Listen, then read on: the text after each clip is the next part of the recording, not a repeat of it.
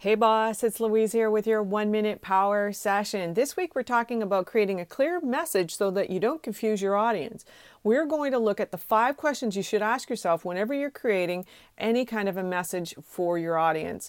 Now, it comes from a book called Communicating for Change, written by Andy Stanley.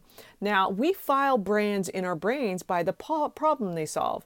It's a known fact that people vote for people whose slogans they can actually remember, and they are usually future-based causes. And if we look at the last election, I'm with her, Hillary Clinton, versus Make America Great Again, which was Trump's.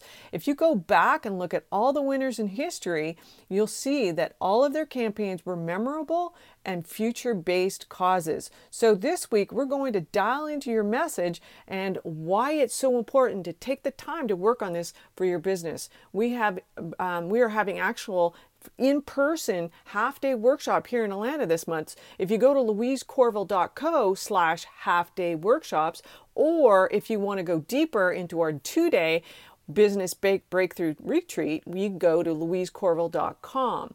Thanks so much for listening. Bye for now.